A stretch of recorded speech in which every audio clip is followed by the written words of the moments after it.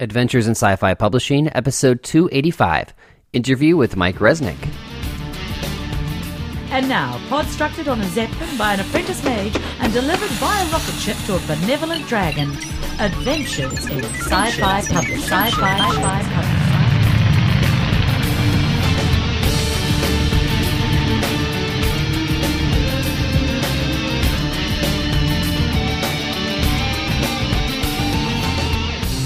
Welcome to Adventures in Sci-Fi Publishing, your podcast for science fiction and fantasy literature. This is Shaun Farrell. Quick intro today. Today I'm joined by Mike Resnick, who discusses his book that was published in December by Pyre Books, The Fortress in Orion. I was supposed to drop this episode in December, but yeah, that didn't happen.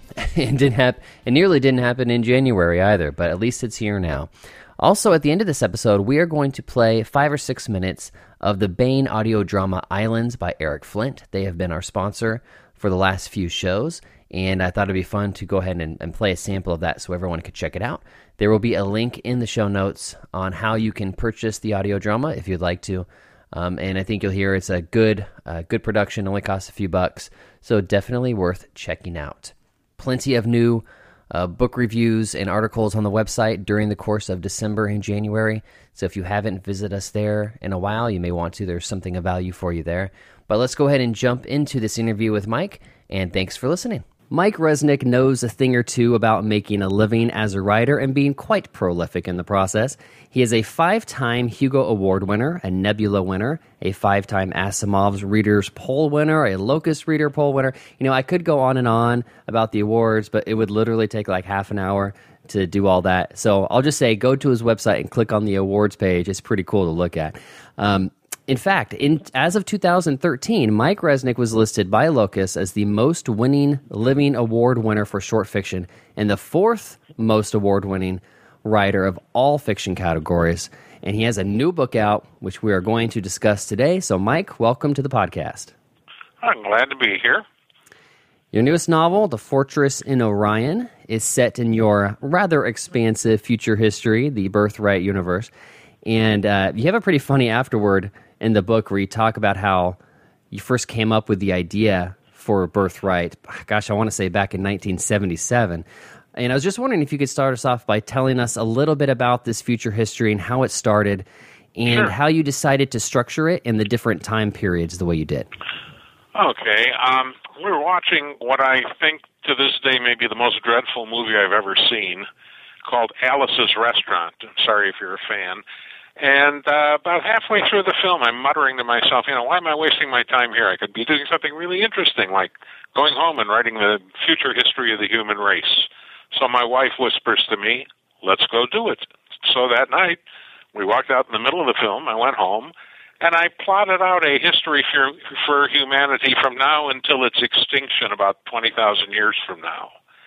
And I wrote it up as a series of interconnected stories called Birthright, and I sold it to Signet Books.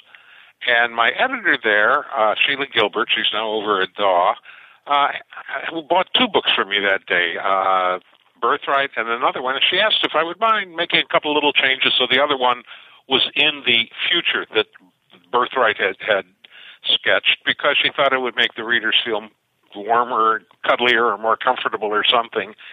And I said, sure. Made 3-4 little changes, and the book fit in there. And then I sold her some more books, and on almost every one of them, she asked me, put it in what we now call the Birthright Universe. So I did. And when I left there, I went to Tor, and my editor at Tor, Beth Meacham, just insisted that almost all the books I did for her, I think all but one, go into this Birthright future. And when I sold some books to Ace and some to Warner's and finally some to Lou Anders over at Pyre, they all seem to want that. So now, at the end of each book, I run a little timeline of all the stories I've put into this 18,000-year future, where they fit. And it's getting pretty complex. It's getting to the point where another 10 or 12 years, I'll even believe in it. Well, it sounds like the editors played a pretty strong role in filling the universe out. How many stories had you planned on setting in the Birthright universe if it was just up to you from the beginning? Obviously, it's up to you. There was just going to be that one book. At this point, I believe there are 35 books and about 20 other short stories. Wow. And then, of course, there are a bunch that don't fit in there, no matter how you try and shoehorn them. And I think there are about 25 or so books and a couple of hundred stories that don't fit in it. What is the significance of birthright? What's that term from? Or what's the meaning, I should say?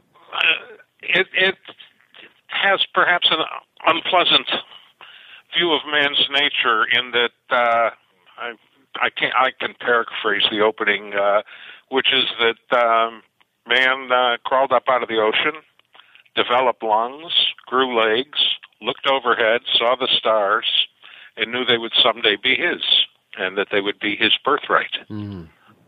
And probably because I've spent a lot of time in Africa and I've seen the very deleterious effects of colonialism, both on the colonized and on the colonizers, that I have a somewhat jaded view of what's going to happen when we reach the stars. But I think every thinking person would agree on two things. If we can reach the stars, we're going to colonize them. Mm-hmm. And if we colonize enough of them, sooner or later we're going to come into contact with a sentient race. And Africa, as I say, offers 51 separate, distinct, and deleterious examples of what happens when you do that. And that certainly colored my view of the future. Oh, very interesting. Yeah. I mean, I realize that sounds depressing. I do not expect to be alive for any of this, so it doesn't bother me. It's wonderful literary fodder. Well, you never know. Transhumanism might not be that far off. I also should say on my behalf, according to my I have a couple of bibliographers.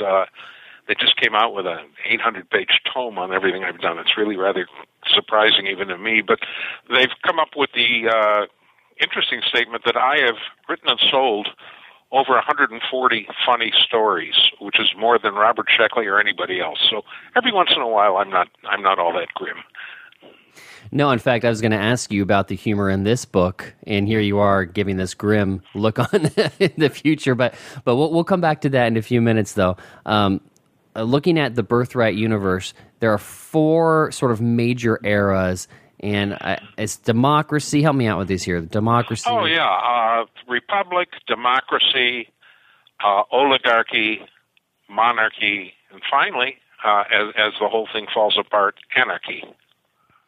And for those, we have a lot of younger folks who listen to our show. So for folks who aren't familiar with your work, what is the significance of those different eras? Well, I assume that given enough time, we're going to try almost every form of governing because none of them work all that well. If they did, the concept of war would be unheard of. So the first thing they would try, and it was just a shot in the dark and they could try anything first, but I assumed a republic. And when the republic began fraying at the edges, it's not a very big jump to a democracy. And if a democracy doesn't work, it would seem to me the very next thing you would try would be an oligarchy, which is like a number of democracies kind of crammed together. And ultimately, when none of that worked, you were going to get one exceptionally powerful person, and you would have a monarchy. You know, when that all fell apart, when monarchies fall apart, you tend to come up, at least for a while, with anarchy. Now, that sounds like these happen lickety-split. They're spread over 18,000 years. Yeah. Right. So there's a lot of space in there. In fact, if you look at the timeline in the back of the novel, you'll see that there's usually a couple hundred years separating the novels or the series of novels. So there's a ton of room in there for you to keep setting stories in this universe, no question. Well, there's a ton of room for stories. I don't know there's a ton of room for me. I'm 72. Still going strong, though, Mike. Still going strong. Oh, yeah. This is what I do. I love doing it. How can I put it? Somebody interviewed Pablo Picasso, the artist. And it was a reporter, and he said, what do you do for a hobby? And Picasso said, I paint. And the reporter said, no, that's what you do for money, for a living. What do you do just to relax and enjoy yourself? And Picasso said, I paint. Me? I write. I had 6 books out in 2014. I had 10 out in 2012. That's a lot for an old guy. Shoot, that's a lot for anybody. It's what I love to do. If you stop paying me, I go on the dole and keep writing. Don't tell the publishers that. I'll tell you, almost every writer I know shares my fear that someday they'd find out that if they stopped paying us, we'd do it for free, and if that didn't help, we'd pay them to publish it. I mean, once you're driven to do this stuff, you're driven to do it. I love it. Okay, let's talk about the Fortress in Orion a little bit.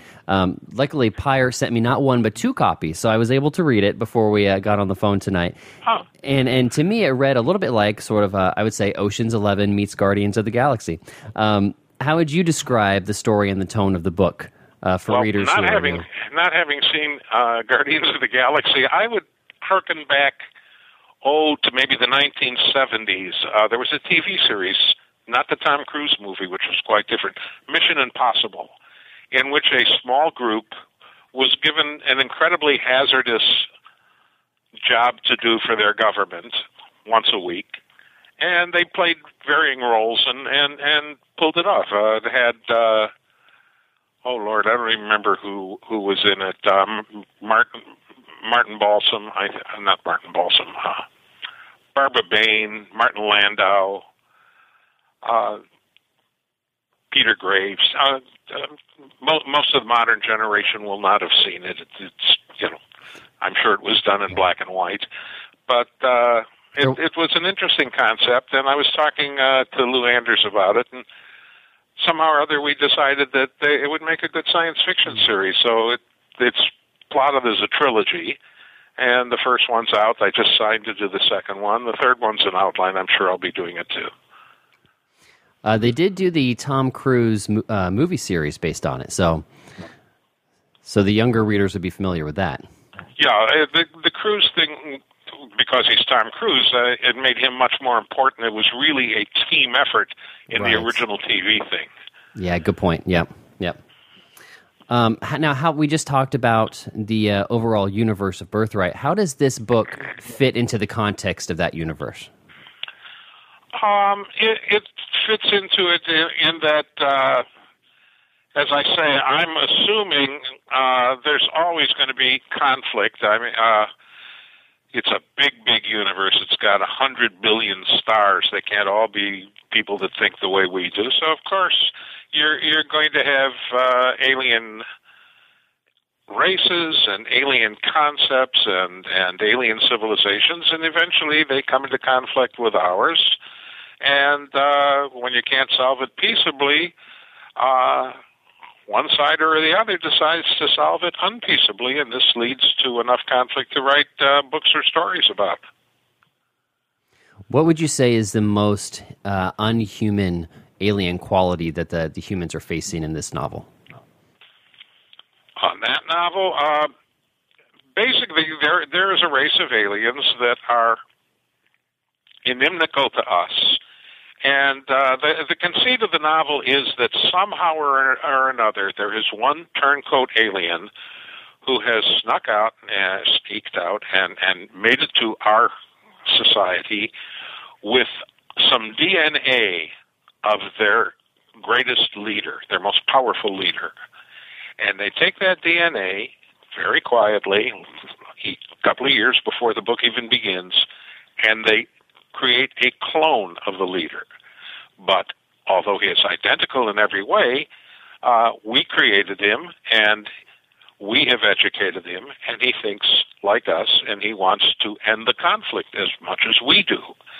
And the job of this small team that the book is about is to secretly infiltrate the alien society, either kill or kidnap the leader, but whichever they do, put the clone in his place so that he will make decisions that will end the war.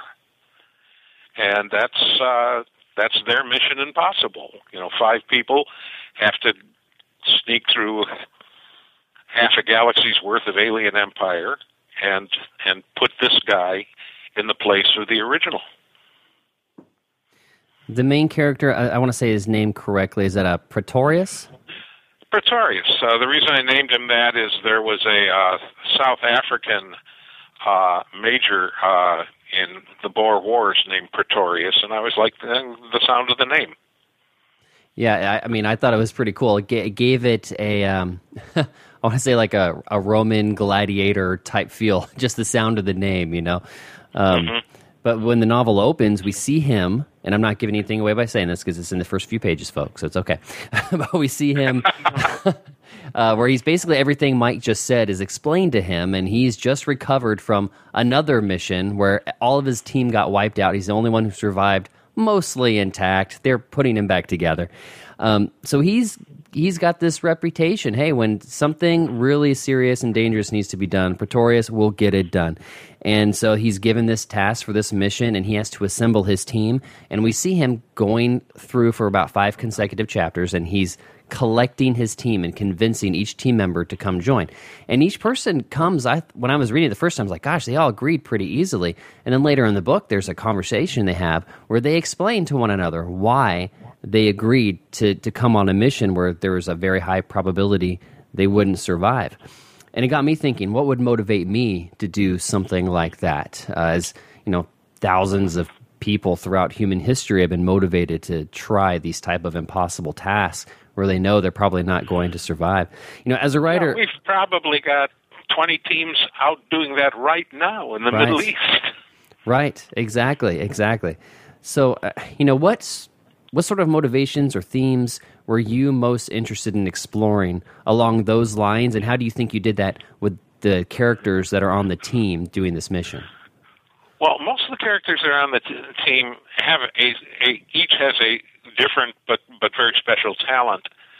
But in most of the cases, it's a talent that does not make them very popular among their peers or in what we would call normal society. And to some degree, each of them is happy to be free of the restrictions that normal society puts upon them and to be able to do what they do best. There is a computer expert, of course, in the future there's bound to be, and is really tired of doing mundane jobs with her computer. There is a thief who is really, really good at what she does, although she has been caught and is in jail when she is recruited.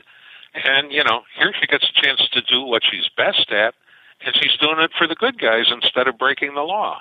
And each has a reason similar to that. Even though she does enjoy doing some thievery along the way, which is quite amusing. Well, that's her nature. And everyone who's seen Guardians of the Galaxy now knows why I made that connection, because in Guardians of the Galaxy, the group is very similar. Like, none of them could exist on their own, in their own, among their own people. I have to say, I've sold a bunch of stuff to Hollywood, but that doesn't mean I have to watch some of these films. When I was a kid, when I was growing up, all we wanted was for them to come up with the equivalent of CGI so that you know anything you imagine could be put on screen. How could we know that the second they developed it, they decide, well, who needs plot or character anymore? Yeah. It's been a long, long time between good science fiction movies. Yeah, you know, you might enjoy that one. I enjoyed it. Well, but... maybe I will. And once in a while, there's a huge hit, and I go and I see it to find out what the fuss was about. But like, what was the last one I saw? The Cameron one. Avatar? Yeah, that was it, Avatar. And we're 1 minute into the movie. 1 minute. And we realize that, now we can travel faster than light and go to other planets, but we've forgotten how to make a self-propelled wheelchair. And the whole film was that dumb. Or take E.T. First, if he can fly or teleport or whatever the hell he's doing on that bicycle, why is he left behind when his ship leaves? He can't run to it, but he could fly to it. But more to the point, just little dumb things like, there's a scene where he gets drunk in the kitchen. It's pretty funny in the beginning. Right. But then the mother comes through. What mother of teenage kids do you know who will walk through a kitchen strewn with empty beer cans and not notice them? I mean, every film seems to be like that. Yeah. American Film Institute every few years makes a list of their 100 favorite films of all their critics. And just because I'm an inveterate list maker, whenever they make one, I make mine. And I have to tell you that while I have a number of fantasies quite high up, I don't have a science fiction film in my top 90. Really? What is your favorite science fiction film? My favorite is from 50, 60 years ago, Forbidden Planet. Yes. The Wonders of the Krell is as good today as it was then. The rest of it's kind of silly, but I would say there are really quite a few wonderful fantasies. There's Field of Dreams, of course. The Wonderful Life Scream Suit. Ray Bradbury wrote that. It was released direct to video, so you didn't get a chance to see that in the theaters. And there's some old one, how about The Wizard of Oz? Nothing wrong with that. Or some old black and whites, Portrait of Jenny, Harvey. They were all fine, but they were all fantasies. When they start trying to do science fiction, Hollywood just forgets that they're supposed to be reasonably logical. Yeah, no, logic doesn't come into it too often. I had high hopes for Interstellar, which is out right now. I haven't seen it yet. I think the reviews have been rather so-so from the science fiction folks. I haven't seen it. I'm probably not going to, but over on Facebook, a number of writers have given their reviews, science fiction writers, and they are outraged at all the errors they're finding. Oh, darn. Okay, 3 hours to sit through. To me, I don't mind the science. If George Lucas doesn't know what parsec means, and Gene Roddenberry thinks a ship makes a sound as it whizzes by, that's okay with me. It's the other stuff. It's the fact that computerized guns can't hit a fleeing Solo or Skywalker at 20 feet that bothers me. Right. Well, and the authors of the novels, they covered for Mr. Lucas on that parsec bit, and Kevin J. Anderson in his original Jedi Academy trilogy revealed that the Kessel Run, you have to go through this black hole cluster. So the closer you can get to the black hole, the fewer parsecs you're covering, and therefore it's a faster run. So he covered him on that one. Oh, yeah. I've collaborated with Kevin, and I've heard that story. As a matter of fact, he's a publisher now. In fact, he did a couple of my collections last year. That's right. We just had him on last month. We talked a bit about Wordfire Press. Okay, back to your book, though. Back to your book. Yeah. Like the other books of yours I read your Weird West books from Pyre that came out before this one. Oh, that was a lot of fun. Lou Anders called me on the phone and said, I want a Weird Western. And I said, Lou, what's that? He said, look it up on Wikipedia. It'll tell you. So I looked it up, and sure enough, Weird Western is in there, 3-4 pages worth. And I'll tell you, all my life I had wanted to write, not a science fiction book, but a novel about Doc Holliday and Johnny Ringo. I grew up in an era where everything was cowboys.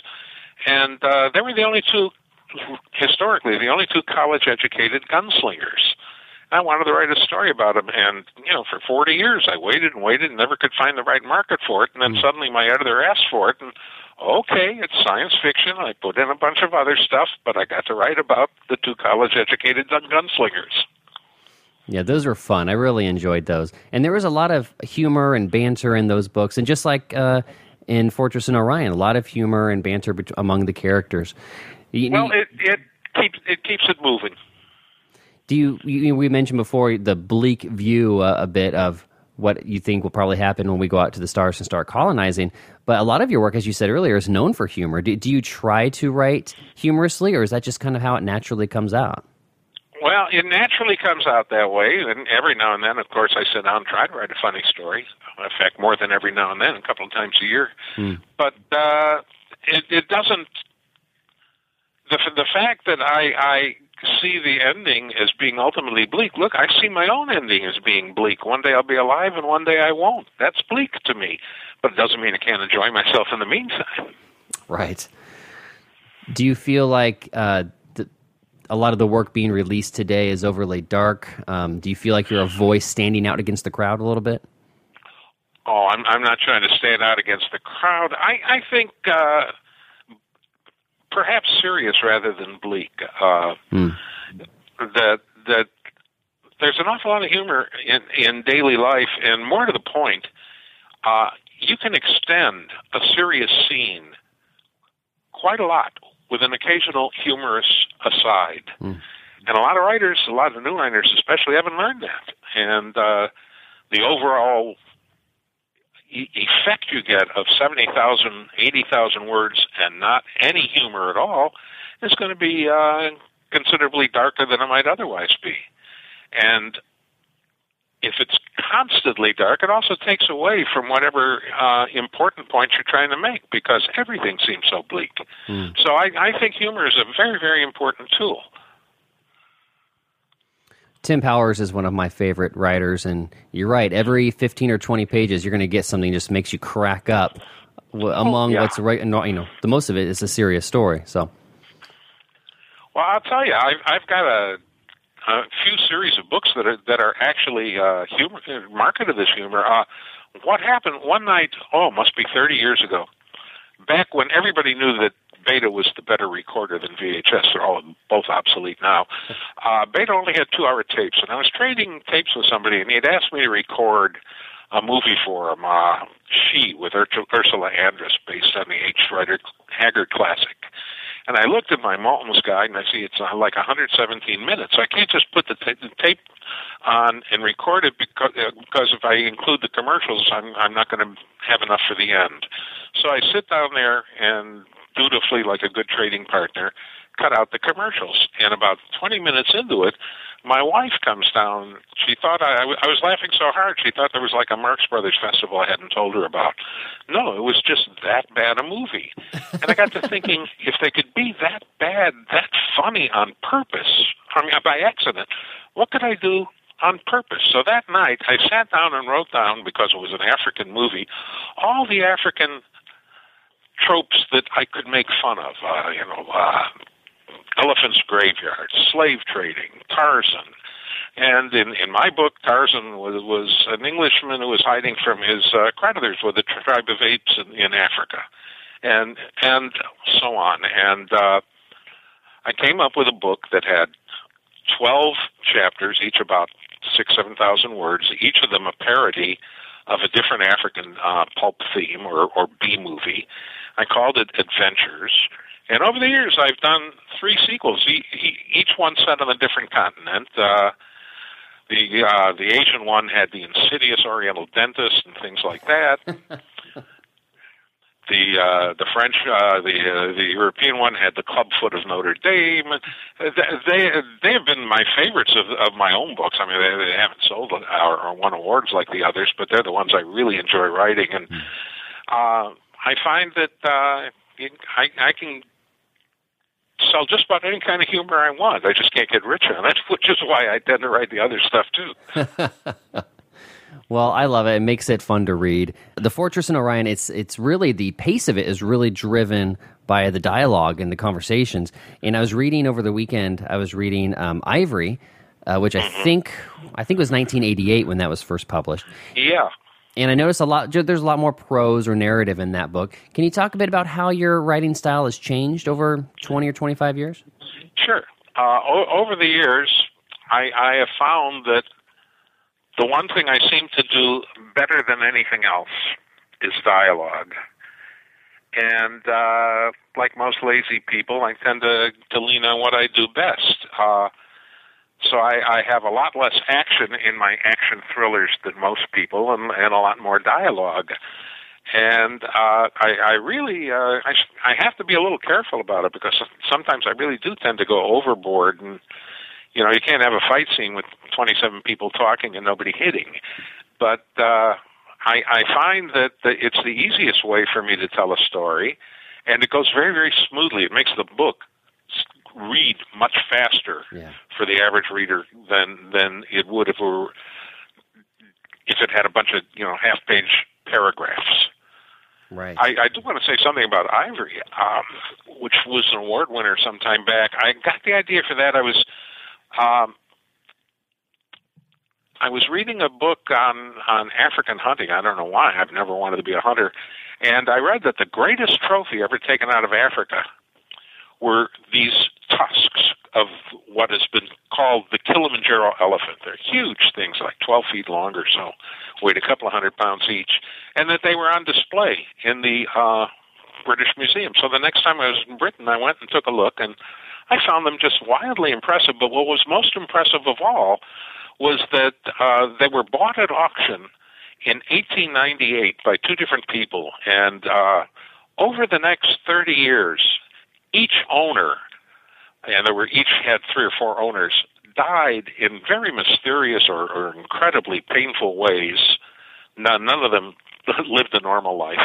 And finally, the British Museum bought both of them and put them on display in 1935. And I told my agent, wow, I'd love to do a novel just following the tusks from the day the elephant died to the day the British Museum got him. Hmm. And my agent, who I thought would be wildly enthused, just stared at me for a while. And I said, what's wrong? And she said, have you forgotten who you're writing for? You're a science fiction writer. Follow him for the next 6,000 years. So I did. And as I say, I won an award. I've sold it to 17, 18 countries. I have to thank my agent for that. But that was the genesis of Ivory. You just mentioned selling it to foreign markets, and one of the things I've noticed that you post a lot on Facebook is, just sold this story to a foreign market, that story to a foreign market. So what's the process of doing that? Does your agent do all of that, or are you selling some of your... Well, it depends what I'm selling. I must say that although I've never made as much money from any single foreign sales I make from America, when the dust clears, I have invariably made more money from the rest of the world combined than I have from America. And my agent is responsible for selling most of the books overseas.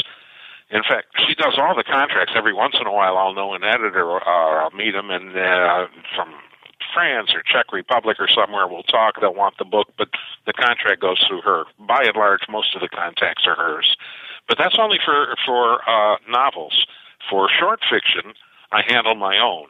And I think I've sold one called Kirinyaga 30 times now. So wow. in the long run, I've had 5, 6 stories that have actually made me as much money as a novel would.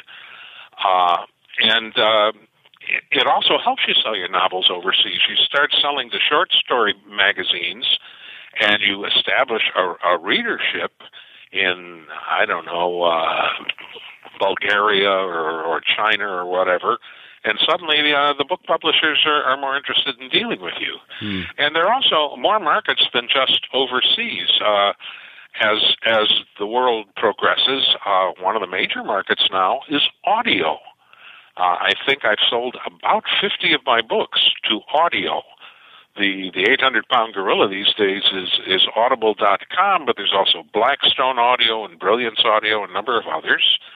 And I have sold, or I shouldn't say sold, that's the wrong word. I have optioned 11 or 12 things to the movies, and I've actually been paid to do 3 screenplays. So of course, nobody ever made movies out of them. Right. I remember he wasn't on the show, but I talked to John Varley years ago when he left Hollywood. He came back to writing novels, and he told me, I got tired of writing stuff that was never made. I want to see the fruits of my labor. I just got tired of dealing with these guys. A producer will come up to you that you've never met before, spread his arms wide, and say, I love your work. I've read a synopsis of every book you've written.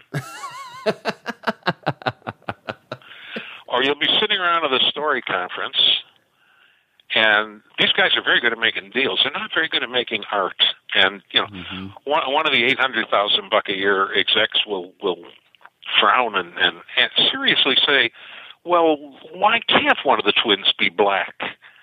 And these are the kind of minds you're dealing with. Right. It's very hard to produce art by committee. But they play with monopoly money, so when they call, we all come running. Right, absolutely. One more question. The biggest check I ever got in my life as a writer was for not writing a script that I had contracted to write, but they had canceled the project. But as my lawyer pointed out, they bought my exclusive time, and if they chose not to use it, tough. They still owe us the money. I was flabbergasted. Only in Hollywood and Washington. That's the only 2 places that would work. You got it. Wow, that's awesome. Awesome for you. I don't think much of Washington, but I think they're brighter than Hollywood. One more question about the foreign markets. But when you're selling your short stories to foreign markets, do you sell them a translated version, or do you sell them the English version? No. They all have their own translators. Okay, I had no idea. As a matter of fact, one of the things one should do is make friends with your translator, because frequently you're dealing with an editor, I don't know, in Belgium or in Latvia, who doesn't speak much English.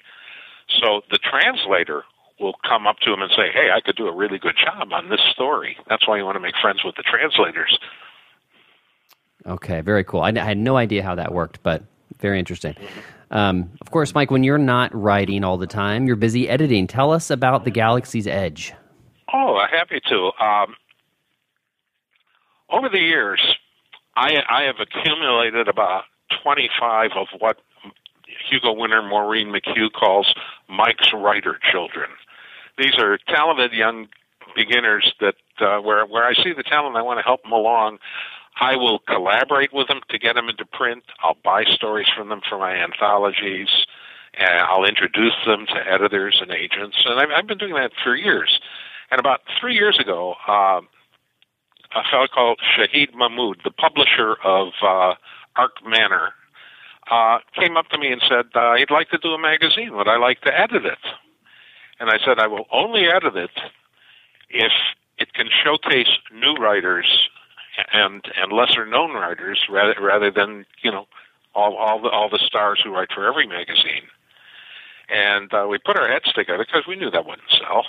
And the format I came up with was I will run 6 new stories an issue by newer and lesser-known writers, and I will run 4 reprints an issue by huge names who will go on the cover and sell the magazine. And that's what we've been doing. And we just came out with our 11th bi-monthly issue. We've been going for 2 years now.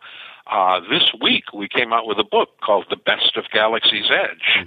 And we've got a couple of stories by established writers who just happen to have something when I had a hole to fill, Mercedes Lackey and Larry Niven. But almost all the stories in that book are by new writers who you're going to be hearing from for the next 20 and 30 years. And I'm incredibly proud of them. They really came through for this magazine. Most new magazines, last a couple of months and die. This one's doing better now than when we started, and we're going to be around for a while. That's fantastic. I was looking at it online.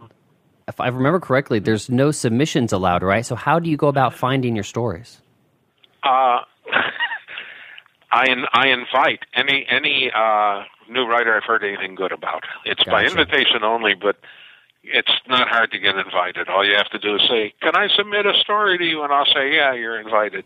Oh, your Facebook wall is about to get hammered. Well, I hope not my Facebook wall, but we get in about 20 stories a month, which takes an inordinate amount of time, given that I'm only going to buy, 3 a month, 6 every issue. But some of them that have been nice stories, but just not quite to my taste, I have directed to other editors who have then gone out and bought them. So, and it's a hard field to break into, and anything you can do to help. Most of the established writers feel the same way. The way I put it is, I can't pay back because everybody who helped me is rich or dead or both. So I pay forward, and that's the way most of them feel. In fact, let me tell you about another line we're doing. It's called the Stellar Guild, and it's a line of books. And when I walked up to each of the established stars we got, they said, no, they don't want to do it until I explain the details. And what we want is a novella from a superstar and another novella, a prequel or a sequel, or at least set in the same universe, by a protege chosen not by me but by the superstar.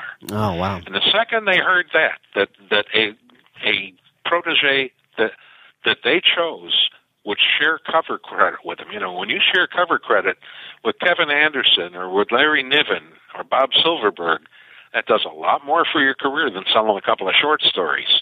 Right. And we've gotten our first 7 books are out now. They're by Kevin Anderson and his protege, and that one won an award, in fact. Mercedes Lackey, Nancy Kress, Harry Turtledove, Robert Silverberg, Eric Flint, Larry Niven. I'll be doing the next one. And it's a wonderful way to get these proteges noticed real quick. I mean, you're going to sell a lot more copies when you're half of a book with Harry Turtledove than when you're all by yourself. That is a very cool idea. Who's the publisher for those? Same fellow, Shahid Mahmood. Okay. Arc Manor and Galaxy's Edge are both his companies. He's a Pakistani who came here to Columbia University and never went back home. And he was a bomb trader for the city of San Diego for about 20 years. And they decided, if he didn't quit then and become a publisher, he never would. And he always wanted to be involved in science fiction. So he had been doing it for about a year or two. I ran into it. As a matter of fact, the way I did it, I wrote an introduction for a classic book by Dan Galui. I don't know how many of your listeners have heard of him. And he liked it, and we got to talking, and suddenly I'm editing Stellar Guild and Galaxy's Edge.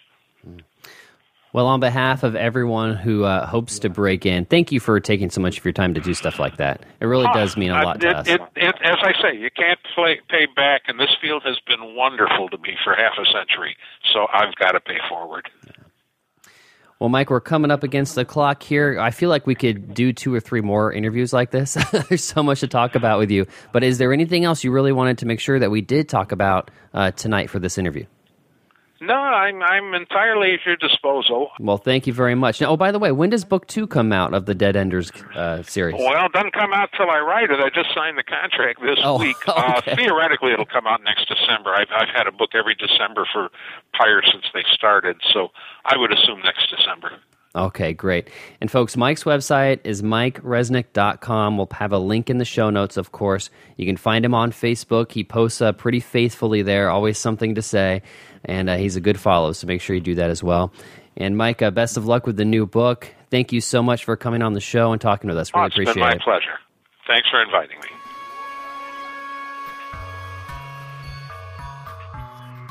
Baen Audio Drama from Baen Books. The heart of science fiction and fantasy. Baen Audio Drama presents Eric Flint's Islands, based on the novella by Eric Flint, set in the world of the Belisarius series by Eric Flint and David Drake.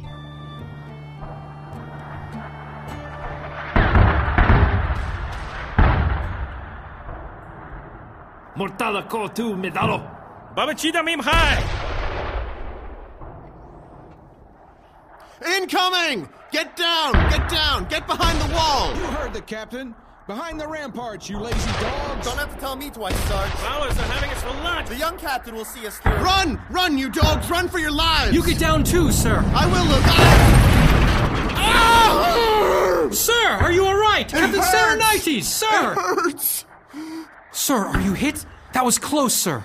If you hadn't have given the order, that mortar would have cut us all to pieces. Sir? Sir, let me turn you over. Is it... What happened? Am I... Mary, Mother of God. Is it... It can't be night already, can it? Saints protect us. What is it, Luke? What are you talking about? Oh, sir. Speak, man! Your eyes, sir. Your face. It's bad. What are you talking about? Strike a light. Strike a light, I tell you. Strike a light. Strike a light.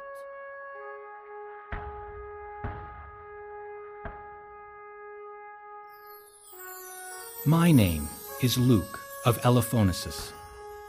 I am aide-de-camp to Captain Calipodius Serenites of the Roman legions now fighting in India. Yes, that Calipodius, Calipodius the Blind. It is almost impossible to believe what a year can do. It can make a boy into a man, a girl into a woman.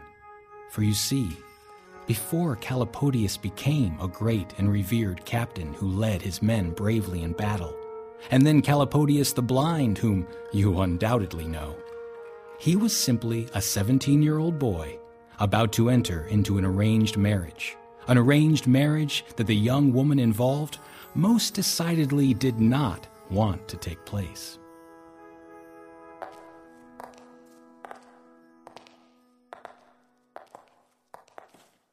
It's not fair. I know, child, but life so seldom is. Why can't they understand? I don't want him. You hardly know him, child. All right, I'll say it. I don't want it. The moment I become his wife, my life ends. Heaven forfend. Don't speak in such a way, Anna. I want to be left alone. I want to find my own path. I am 17 years old. I've hardly lived. True enough. And I want books. Books and stories and science and philosophy for the rest of my life. I do not wish to become an ornament. Nobody expects you to like it, dear. Then why? Why must I be sold into a life of utter misery, utter boredom? Look around, Anna Melusine. What do you see? Books I haven't read. Books I will never read now. Oh, Sister Catherine, a life I will never lead. Listen to me, child. All of these books, the tapestries, your precious library, this convent and the school grounds along with it, all of this must be paid for. All of this costs money, a great deal of money. Money is a vulgar topic, Sister Catherine. I don't care a whit for it. Spoken like a sheltered little rich layabout. Do not speak to your betters that way, nun. I'm sorry, Sister Catherine. Besides, I'm not that little. Think, child. Where does money come from? Where does true wealth reside? In the heart? In the alliance of families, Anna. The Melusine with the Serenites. You have an ancient lineage. The Serenites are one generation removed from the street. They have grown very rich, adapting the new machines and methods brought by the aid crystal. You, Melusine, are now as poor as church mice. Don't you think I know that, Sister Catherine? No, you would be quite rich for church mice. Or commoners. But poor among the aristocracy of Constantinople, yes. You know we are facing bankruptcy. And thus so is this convent. Your family supports the cloister. They have bought the books in this library. I am not a fool, Sister Catherine. I understand this. Then you know that with the wealth, this alliance with the Serenites will bring to the Melusine family, you can build a dozen such libraries. And hardly set foot in one of them. It isn't as bad as all that, child. I should at least marry for love. Then there is a man you desire to be with? No, certainly not. Perhaps you can learn to desire, if not to love.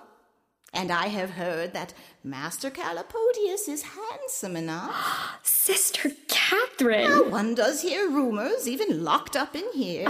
You surprise me. Well, I may be a nun, but I'm also a woman. I wish I could stay locked up here with these books forever. The steam engine, the telegraph.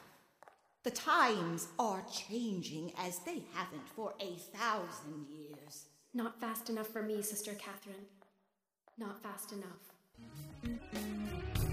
Visit Adventures in Sci-Fi Publishing for show notes, links, reviews, special guests, videos, and more.